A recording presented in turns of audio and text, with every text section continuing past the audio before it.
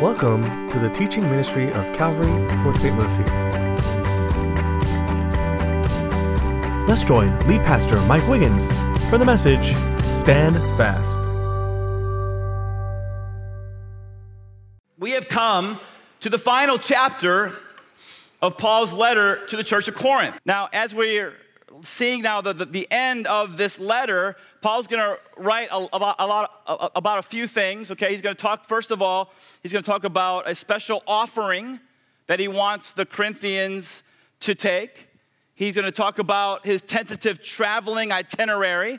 He's going to talk about a great and effectual door that had opened for him in Ephesus, and that's, by the way, where he's writing this letter, from the city of Ephesus. So we'll spend a little more time on that point. He's going to write about faithful co-laborers, men like Timothy and Apollos and Stephanas. In verse 13, he's going to exhort them to stand fast or stand firm in the faith. So we're going to spend some more time on that verse. He's also going to send them greetings from other churches, and then he's going to end his letter with some very touching, salutatory remarks or comments. And so let's dig in, chapter 16, verse 1. He says, "Now concerning the collection for the saints," you may want to underline collection for the saints, "as I have given orders to the churches of Galatia, so you must do also. On the what day of the week? The first day of the week." And so we see there a hint that they met on Sunday in commemoration of the resurrection of Jesus Christ. And we see that also in Acts chapter 20, that the church met on Sunday. So on the first day of the week, let each one of you lay something aside, storing up as he may prosper, that there be no collections when I come. So Paul wasn't one of these guys, traveling evangelists, who came in to the church and put the big guilt trip and manipulated everybody and, like a 3-tithe Sunday or whatever. Paul didn't want any collections to be taken when he came. So that's his instructions. Verse 3, "And when I come, whomever you approve by your letters, I will send to bear your gift to Jerusalem. But if it is fitting that I go also, they will go with me." And so, if you remember, the Corinthians had previously sent Paul a list of questions that they needed him to answer. And the reason we know that they sent him a list of questions is because back in chapter 7, verse 1, it says that Paul says, "Now concerning the things you wrote to me." Now concerning the things you wrote to me. That was chapter 7, verse 1. And then when you continue to read his letter, he'll say, "Now concerning," and he'll name and tackle a new topic. And then you keep reading his letter, "Now concerning," and he names and tackles a new topic. He does that over and over and over in this letter. And so the last question on the list that the Corinthians sent to Paul was this question about the collection for the saints. Now, you need to know that in the context, you always have to interpret not just verses, but words in the context. And so in the context, the word collection in the original language, logia, refers to an extra collection. And so Paul was not referring to what they normally gave, what the Corinthians normally gave. He was talking about a special offering above their normal giving. And so what was the special offering? If you're taking notes, it was a special offering for the poor people in the church of Jerusalem. That's what he's writing about here. And he wrote about it in several other places in the New Testament. And you may want to ask, why does the church, the poor people down in Jerusalem, why do they need extra funds? Why do they need help? Why do they need relief? And here's why. When you look at Acts chapter 11, you find out that there was this great famine that struck the entire Roman world, and it especially hit hard the area of Judea where Jerusalem was located. And so this great famine adversely affected their crops. There was primarily an agricultural society, and so your crops were your livelihood. Well, the famine came, hit Jerusalem really hard. No crops, no livelihood, no money. And so they need some help. Now, because of this famine at that time in Acts 11, what happened was there was a really vibrant church up in Antioch of Syria. And by the way, a very young Saul of Tarsus, Paul, the apostle, was there ministering in that church with Barnabas.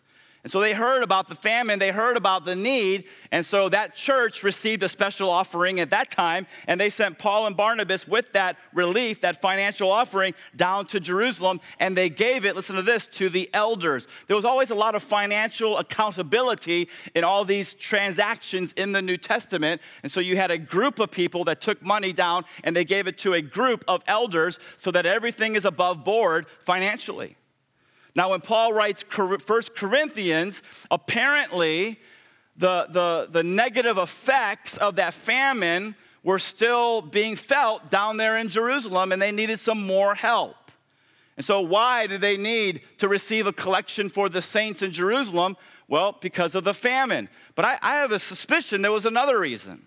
Another reason is because, it's one thing in AD 55, when Paul wrote this letter, if you were a Gentile to become a Christian. It's a whole other thing if you're a Jew living in Jerusalem and you became a Christian. Man, in AD 55, if you were a Jew and you received Jesus as your Messiah, you know what would happen to you? You would be cut off from your family.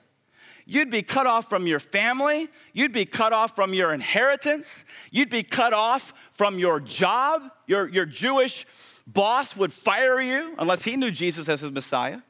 You'd be cut off from the synagogue.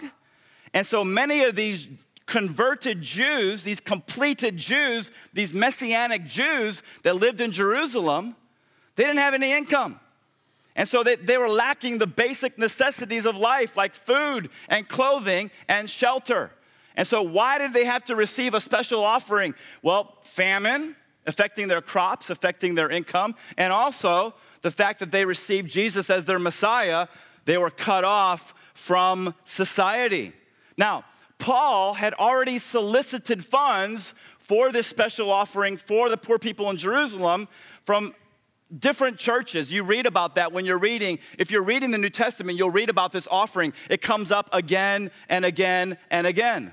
And so now what he's doing in our text, the last chapter of 1 Corinthians, he's telling the Corinthians, I want you guys to step up and to give. Now, here's a problem though. A year later, they still had not given. A year later, Paul writes 2 Corinthians. And the Corinthian church had not obeyed what Paul said in verses 1 through 4. And so he has to remind them again, hey, don't you remember about this collection for the saints? And so right now, I want you to hold your place in 1 Corinthians 16. I want you to take a right to 2 Corinthians chapter 9. 2 Corinthians chapter 9.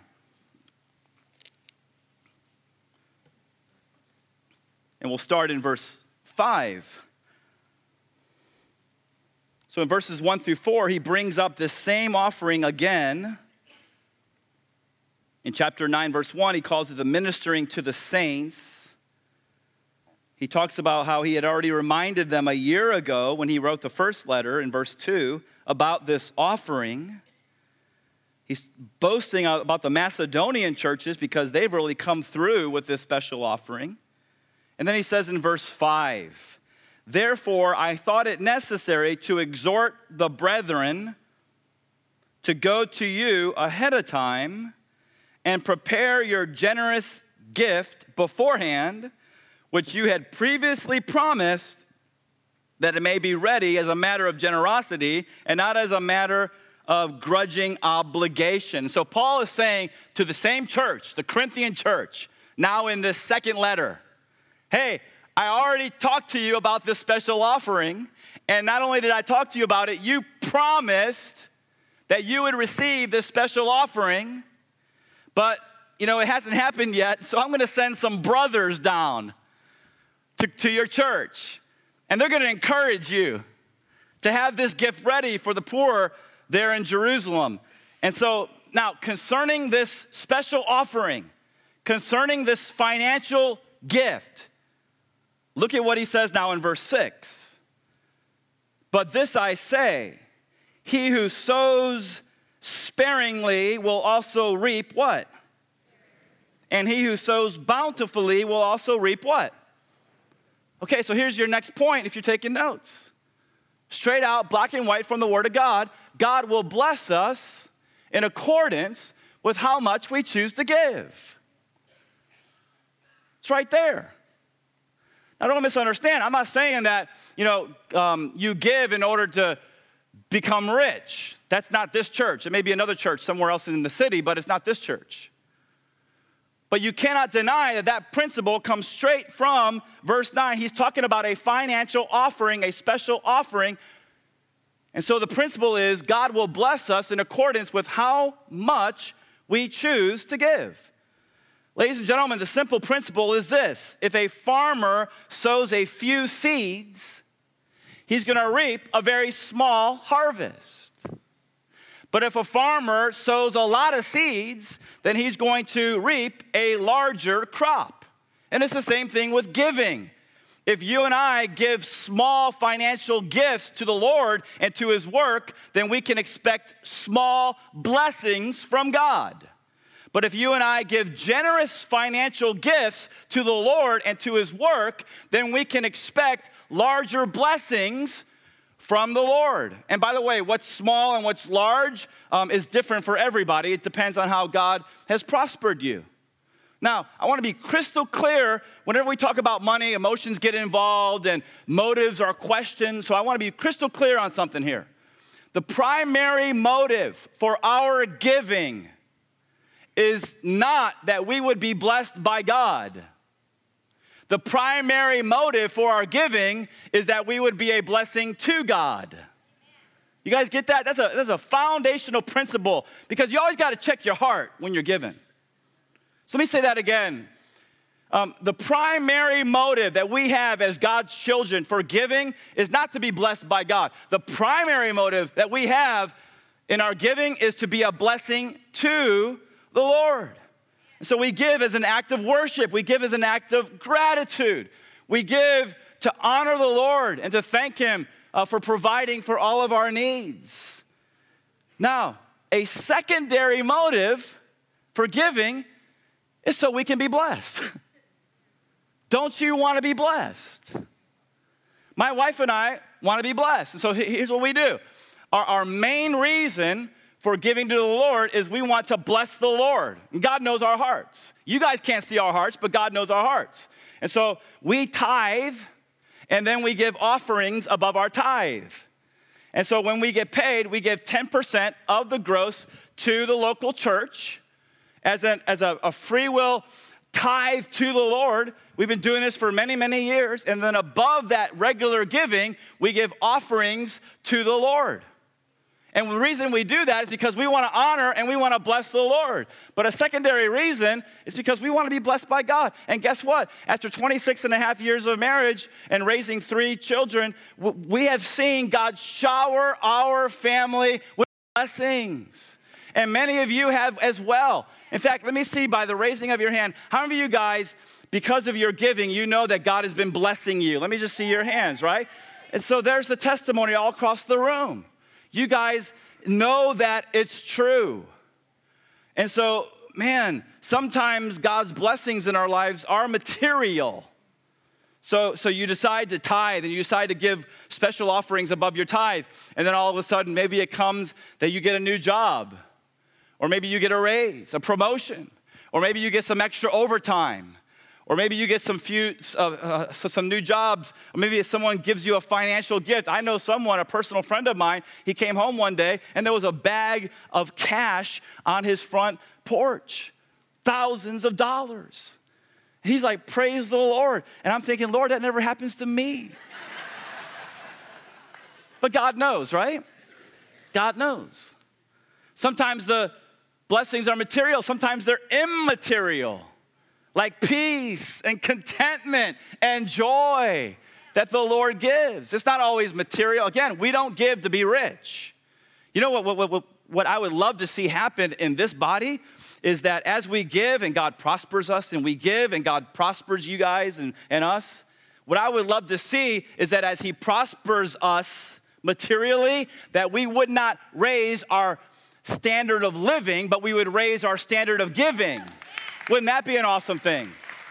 So we're not going out and buying some huge mansions and 10 Ferraris or whatever and private jets with the money of God's people. No, we're not doing that. We're content with the things that we have. And instead of raising our standard of living, we're raising our standard of giving. Why? Because it's all about God's kingdom, not our kingdom on the earth. That's what the word says. And so, either way, material or immaterial blessings, God's blessings are awesome. Look at 2 Corinthians chapter 9 now, verse 7.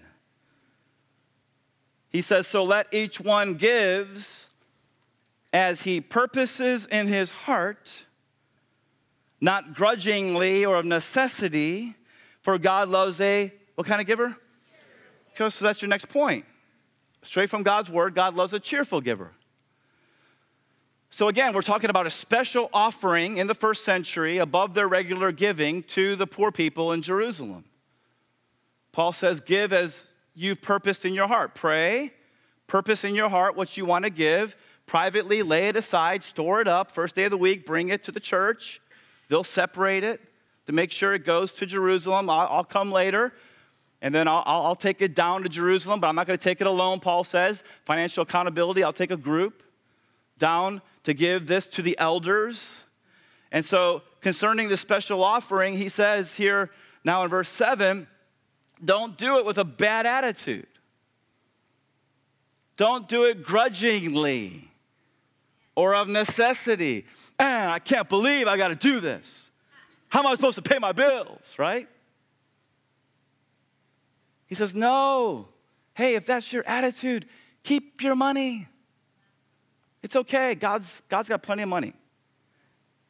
Don't do it grudgingly or of necessity. Why? Because God loves a cheerful giver. So have a good attitude, a cheerful attitude. In other words, when you give, your attitude should be, Lord, man, thank you so much that you have provided for everything that I have.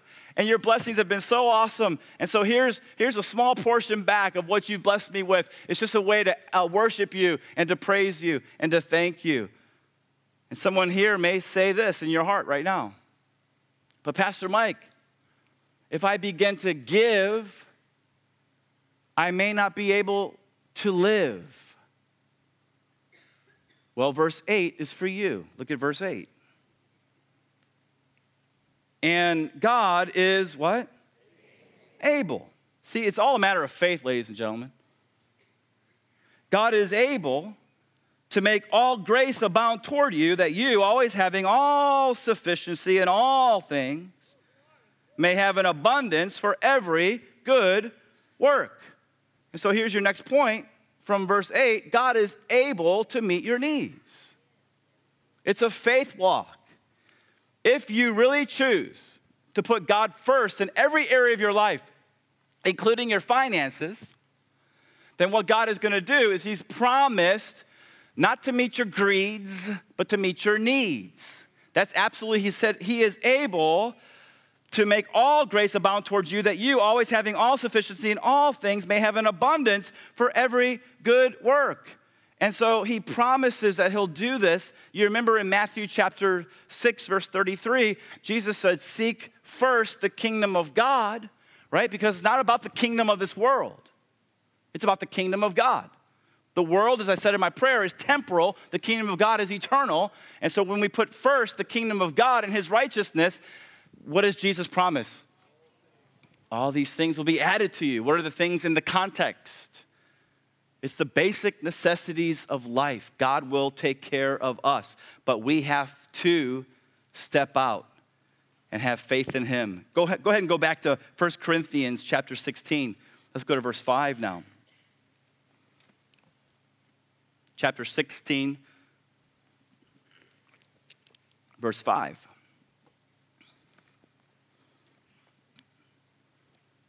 He says, now I will come to you, Corinthians, when I pass through Macedonia. That's that northern area of ancient Greece. He says, for I am passing through Macedonia. Verse 6, and it may be, okay, so Paul's understanding that, God is the one who's sovereign in his life. God's the one who makes his plans as far as his traveling itinerary, not Paul, God. And so that's why he says may.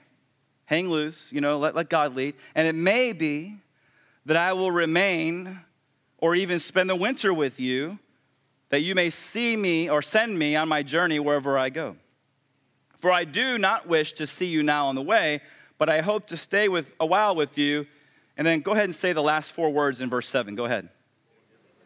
If the Lord permits. Okay, so that should be our attitude in life, right? We make plans, but we make those plans prayerfully, and then we also make those plans tentatively because, hey, here's the thing. We write in pencil, God writes in ink.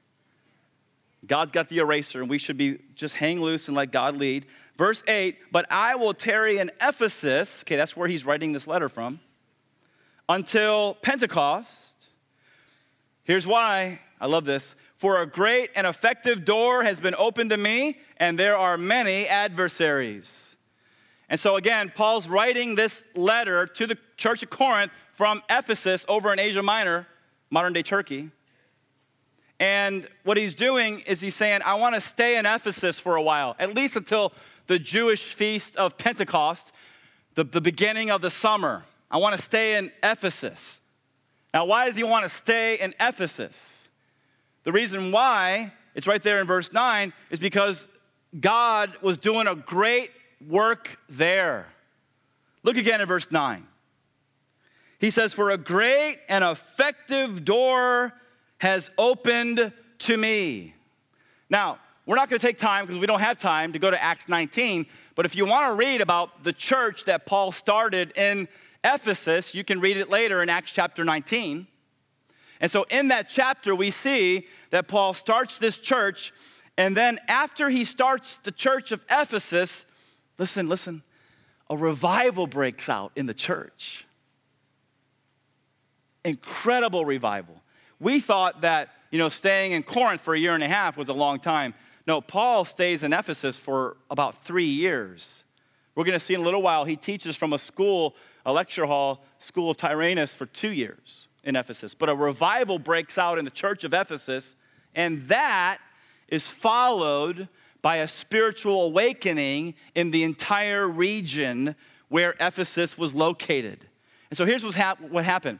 Paul goes to Ephesus, and you remember what he always does. His custom is, I am not ashamed of the gospel of Jesus Christ, for it is the power of God unto salvation to everyone who believes. Listen to this. To who first? Help me out. The Jews first, and then the Greeks or the Gentiles. And so what Paul would do is he would go first to the synagogue, and then he would eat their lunch in debates because he knew the Old Testament like the back of his hand, and he would prove from their Bibles how Jesus of Nazareth was the Messiah. And so that's what Paul would do. Paul goes to the synagogue, the Jewish synagogue in Ephesus, and some believe, but some reject. And they reject Paul's ministry in the synagogue. And so what does Paul do? He goes down the street to the school of Tyrannus. It's a local lecture hall. Now remember, in the first century, the church was in homes. So the church there were no mega churches as far as one big building. There were mega churches in Jerusalem and lots of houses. And so the school of Tyrannus, though, would have offered Paul a larger seating capacity. We don't know how many because archaeologists haven't recovered the remains of the school of Tyrannus, but we know that that's where he went from Acts chapter 19, and that's where he taught the word of God for 2 years. Now, think about this. The Apostle Paul in Ephesus, teaching God's word for 2 years in the school of Tyrannus, and what is the result of Paul's anointed teaching ministry? Check it out on your screen from Acts 19. What's that first word, church family? Oh, that's amazing. All who dwelt in where? That's not China, okay? That's Asia Minor, modern-day Turkey. Okay, all who dwelt in Asia heard the word of the Lord Jesus, both Jews and Greeks. And so all of modern-day Turkey, at least a huge part, you can look later on at your Bible maps at the end of your Bible later on, but you see that Asia Minor was a Roman province that took up a huge part of modern day Turkey. He says that everybody, the Bible says everybody in that region heard the word of the Lord Jesus. That's a lot of people. Some I've heard have estimated millions of people, right? Because all means all. Now, here's what I want you to follow me very closely here, okay? Paul himself personally did not teach the word of God to everybody in Asia Minor. That's not what happened. What happened is that he, in Ephesus, the school of Tyrannus, he won people to Christ, and then he discipled them, and then he sent them out to surrounding cities in the area of Asia Minor. Now, if you're with me, say amen here so I know you're getting this. Because Paul's there, school of Tyrannus, teaching the word of God for 2 years, and he wins people to Christ, he disciples them, and then they are sent out to other cities in Asia Minor. And then what do? They go to other cities and they win people to Christ, and then they disciple people, and then they send those people out to other cities.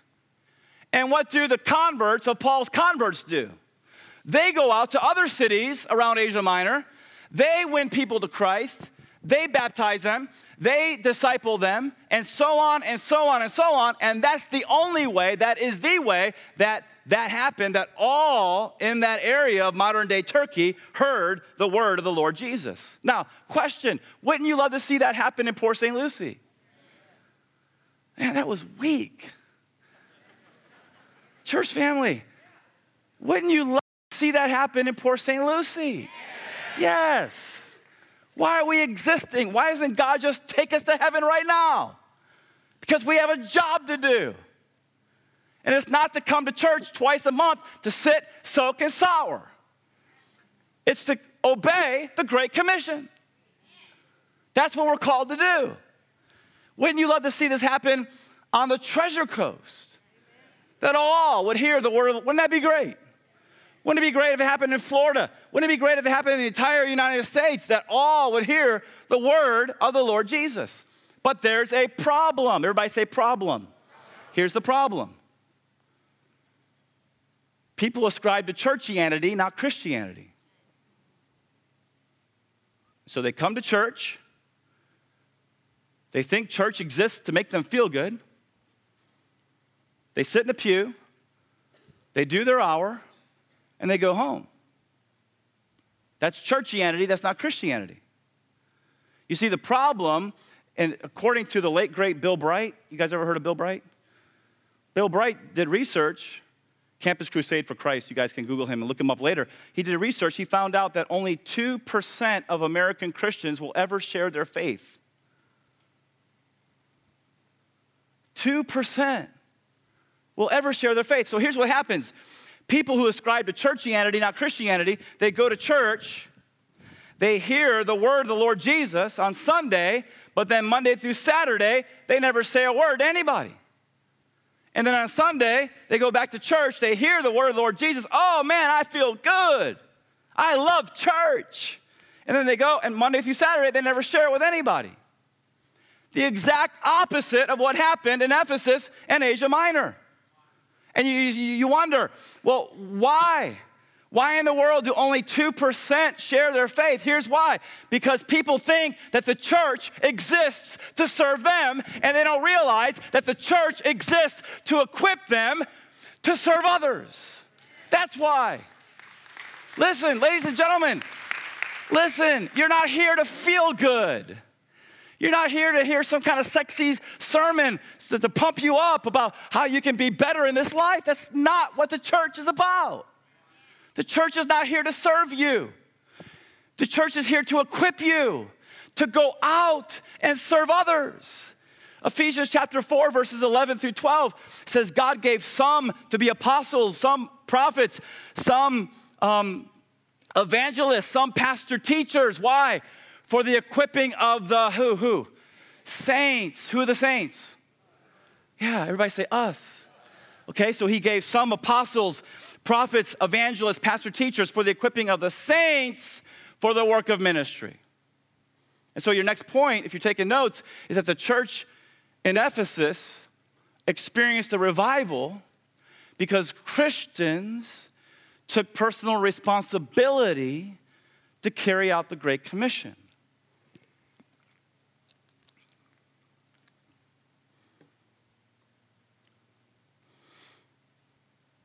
I'm going to give you a little time to write that down in case you're taking notes. And by the way, all these points are available when you watch online. They pop up on the screen. But the church in Ephesus, you know why they experienced a revival? Because Christians took personal responsibility to carry out the Great Commission. Okay? The believers in Ephesus, remember the school of Tyrannus? Remember Paul's teaching for 2 years, the Word of God?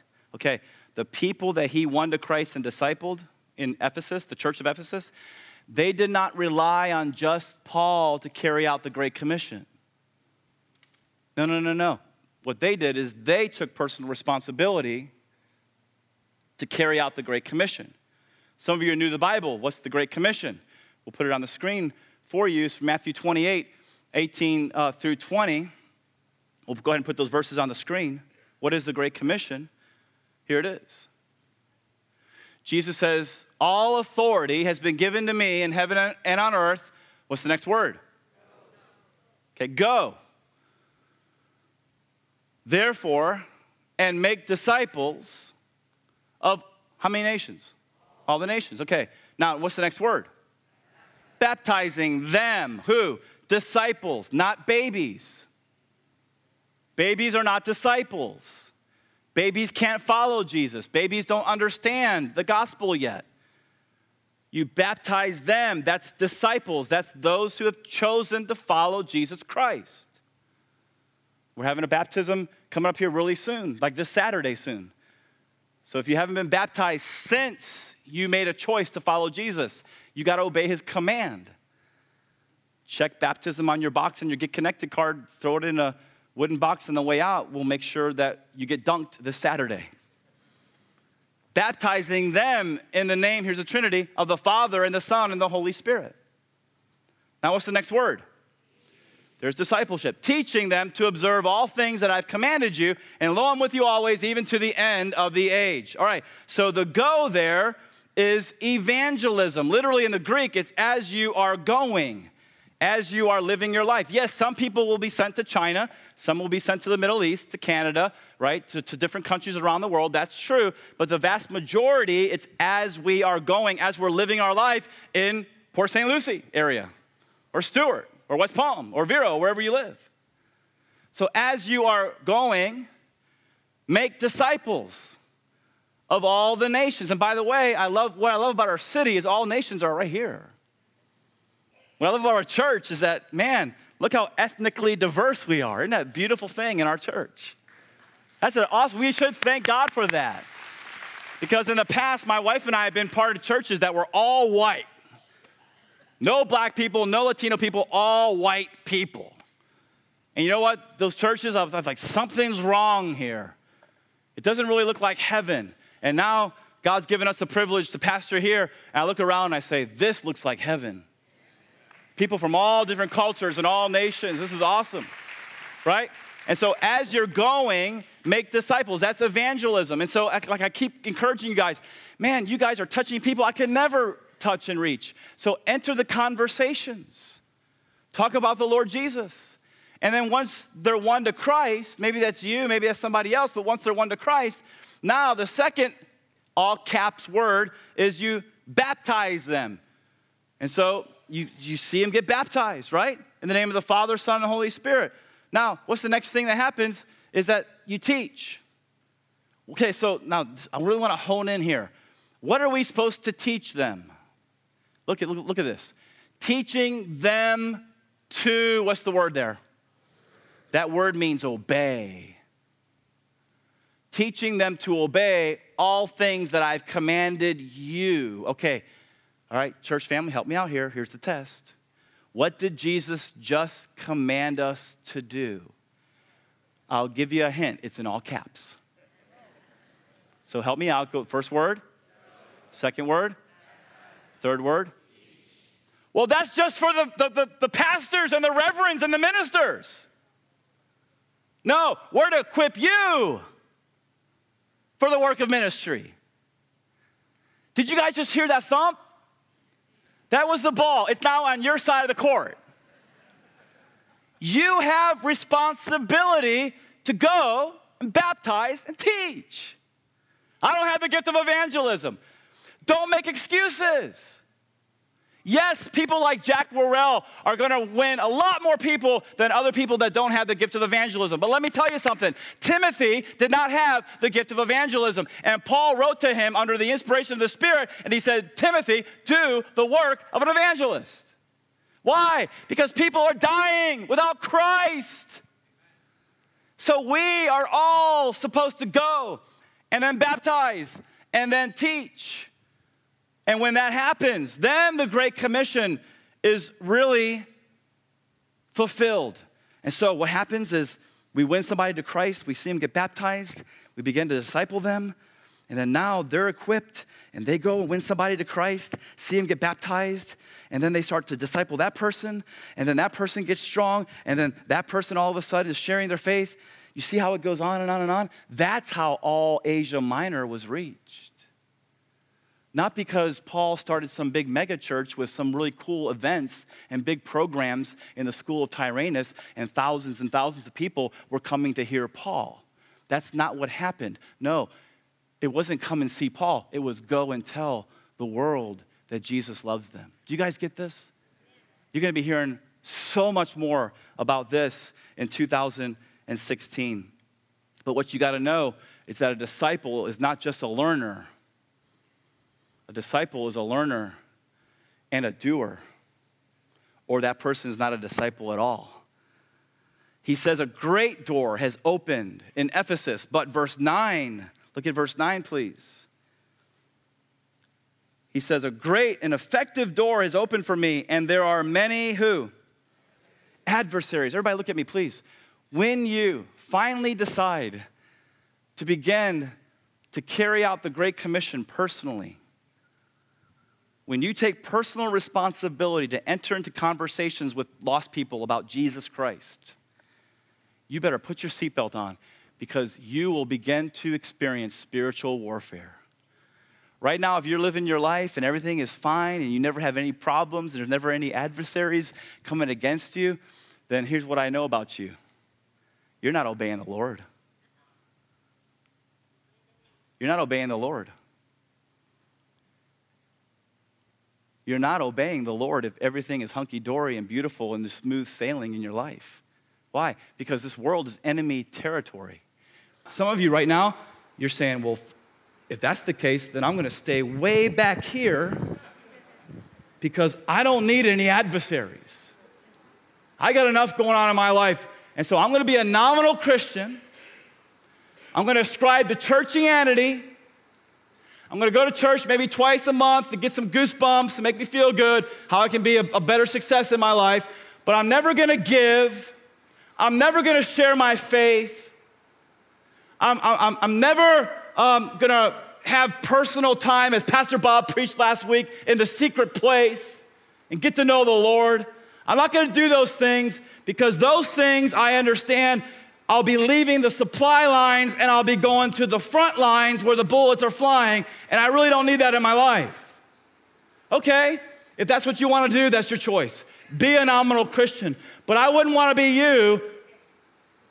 I would not want to be you at the judgment seat of Christ. You'll go to heaven because you put your faith in Christ, and salvation is a free gift through the blood of Jesus plus nothing. But you're going to miss out on rewards, and you're not going to hear him say, well done, good and faithful servant. I want to hear that.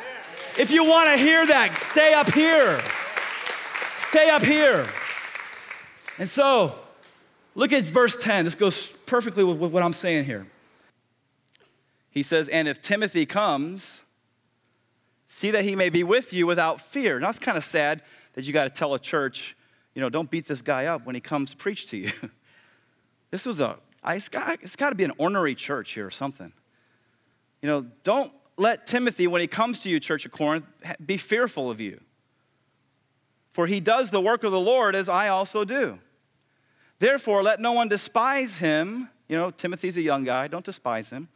but send him on his journey in peace, that he may come to me, for I am waiting for him with the brethren. Now concerning our brother Apollos, another co-laborer, I strongly urged him to come to you with the brethren, but he was quite unwilling to come at this time. However, he will come when he has a more convenient time. Now, look at verse 13. Here's a very inspirational verse. He says, watch, stand fast, or stand firm in the faith. Be brave and be strong. Let all that you do be done with love. And I want everyone to say verse 13, say it with conviction on the count of three. You ready? 1, 2, 3. Go ahead.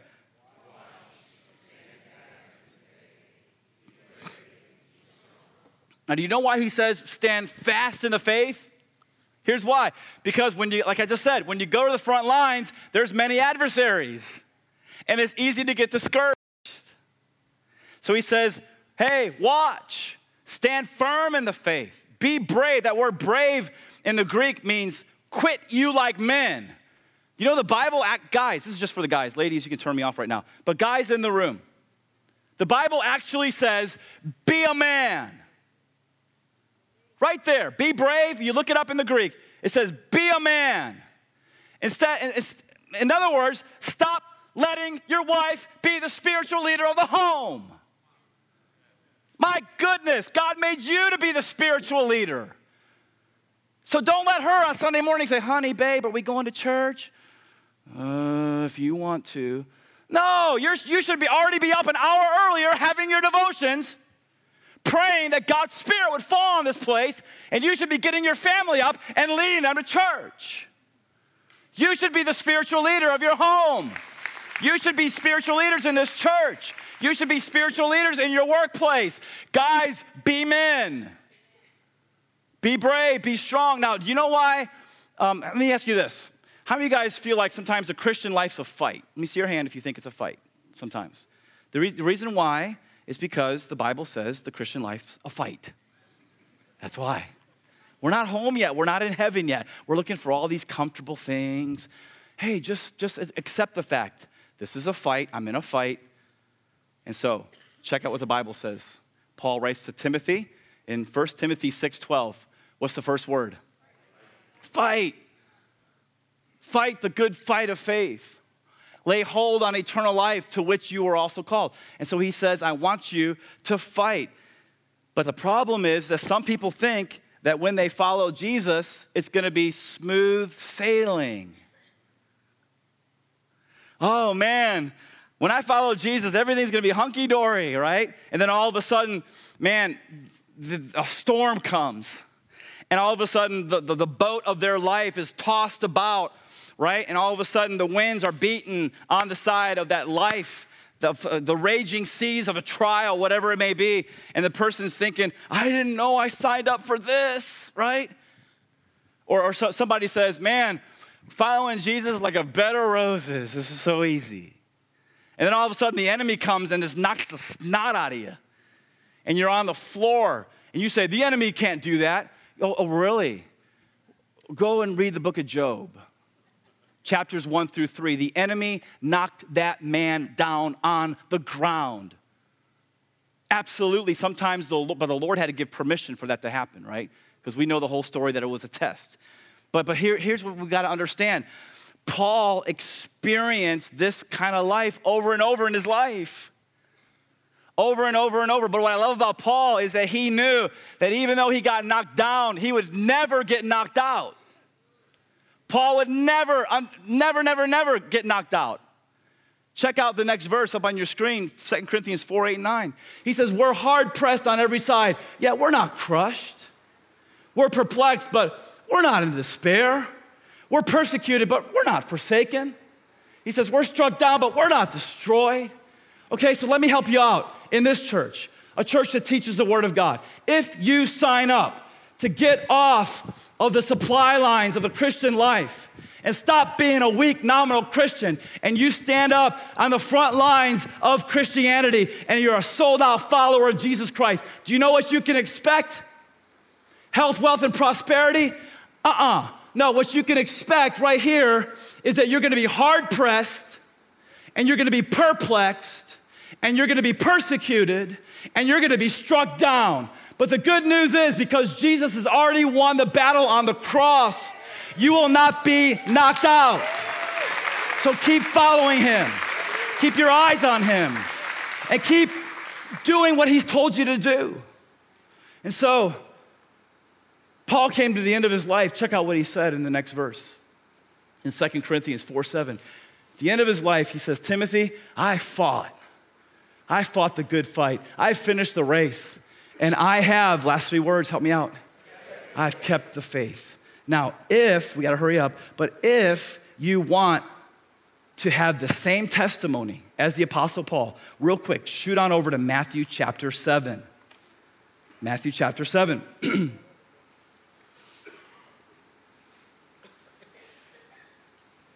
Matthew chapter 7, verse 24. This will teach us all how we can stand firm even in the midst of the storms. He says in verse 24, therefore, whoever hears these sayings of mine and does them, I will liken him to a wise man who built his house on the rock. And the rains descended, the floods came, and the winds blew and beat on that house, and it did not fall, for it was founded on the rock. But, verse 26, everyone who hears these sayings of mine and does not do them will be like a foolish man who built his house on the sand. The rains descended, the floods came, and the winds blew and beat on that house, and it fell, and great was its fall. Now, you got to really focus in, or you're going to miss it. Both the wise man and the foolish man experience storms. Once again, if you sign up to be on the front lines, a full follower of Jesus Christ, what can you expect? You can expect storms. You can expect wind to blow and beat on your house. Just prepare yourself. Yes, life's going to be a fight. Yes, it's going to be a storm at times. Yes, I'm going to get this wind. It doesn't mean that God loves me any less. It just means that I'm following Jesus. Okay, so both the wise man and the foolish man had storms and wind that beat and blew on their homes. And so storms come to everybody. Maybe it's a sickness in your life. Maybe it's a disease. Maybe it's a loved one who's sick or has a disease. Maybe in your life it's a job loss. Maybe it's unemployment. Maybe it's an accident. Maybe a loved one just passed away. This happens to wise people and foolish people. And ladies and gentlemen, what we have to understand is that if we want to stand firm during the storms, then we got to build our lives on the rock. Okay, you guys know this. Who's the rock? Help me out. Jesus, okay. Now, if you're with me, please say amen here. We're almost done, okay? Listen. You say, but Pastor Mike, I'm building my life on the rock. I go to church. I read my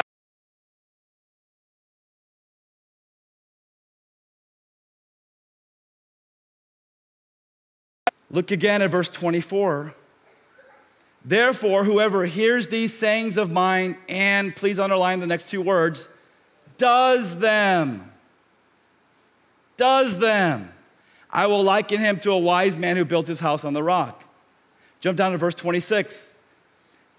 And everyone who hears these sayings of mine, and underline, does not do them, will be like a foolish man who built his house on the sand. And so both the wise man and the foolish man heard the words of Jesus at church, heard the words of Jesus by reading the Bible.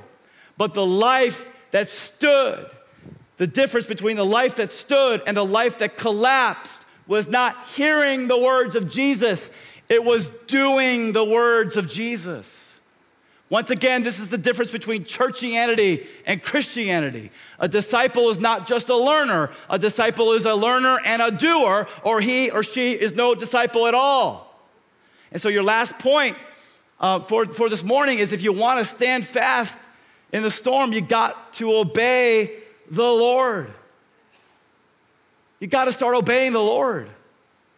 Get out of the churchianity rut. Get off the supply lines and come up front. and begin to serve the Lord, begin to obey the Lord. That means when you have your devotions, okay, and you read your text, after you've read, I'm so glad you're reading your Bibles. Awesome, okay? Now, after you've read it, say, Lord, what is in this section that I can obey today, this week? Okay, that's what disciples do. I'm so happy right now that in my personal devotions, I'm in the book of Song of Solomon. If you know Song of Solomon, it's an intense romance between a married couple, Solomon and the Shulamite woman. And I'm so excited about applying what I'm learning this week with my wife, Stacy. It's gonna be awesome as I apply the Word of God, right? And so sometimes applying the Word of God is fun. But sometimes you get to the book of James and you say, man, this is gonna take some courage. All right, be brave, be strong, be a man, and do what it says. Every time you hear a message on Sunday morning, so often I hear, and I appreciate this, I really do, okay? When you come up and you say, Pastor Mike, that was a great message. And in my heart, I always say, Lord, thank you, you helped me, okay? But you know what really would bless my socks off? If you came back next week and you say, hey, Pastor Mike, that message that you preached last Sunday, this is what I did. I'll have a Pentecostal fit right in front of you if you do that. Why? Because you've left churchianity and you're accepting Christianity and you're applying these things, you're doing these things in your life. We're so out of time. We're going to read through the rest of the chapters. Does this make sense to you guys? As the worship team comes up, look at verse 15. He says, I urge you, brethren, you know the household of Stephanas, that it is the first fruits of Achaia. So Stephanas and his family got saved there in southern Greece among the first converts. But notice what they did. And they, end of verse 15, have devoted themselves. They weren't back in the supply lines. They were on the front lines. They devoted themselves to the ministry of the saints. Ministry means serving.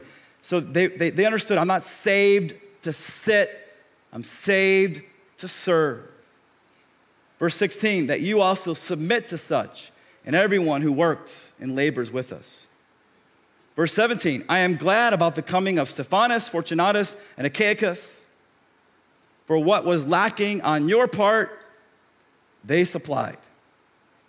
For they refreshed my spirit and yours, therefore acknowledge such men. So these three guys are the ones that brought the questions from the church of Corinth to Paul. And their visit with Paul was so encouraging. They refreshed Paul. Paul was so thankful for these three guys. Verse 19, he says, the churches of Asia, they're Asia Minor, modern-day Turkey, all these people, this revival, this spiritual awakening, these new churches, they greet you, verse 19. Aquila and Priscilla greet you heartily in the Lord with the church that is in their house. All the brethren greet you. And then he says in verse 20, greet one another with what kind of a kiss? Holy kiss. Okay, so make sure it's on the cheek. Okay, just a little side note there. Side hugs, please. Okay, verse 21, the salutation with my own hand, Paul's. He says in verse 22, you guys think I'm intense at times. Man, Paul, look at verse 22. If anyone does not love the Lord Jesus Christ, let him be accursed. That word accursed means damned to hell. He says, Maranatha, O Lord, come. That's what the word Maranatha, Aramaic word. O Lord, come. He's looking for not this kingdom of the world. He's looking for the next kingdom, the coming of Christ. He says in verse 23, the grace of our Lord Jesus Christ be with you. And verse 24, what's the word there? Love. Okay, I had a lot of hard things to say in this letter, but I want you to know, Church of Corinth, it was motivated because I love you. My love be with you all in Christ Jesus. And all God's people said, Amen. And thus ends Paul's letter to the church at Corinth.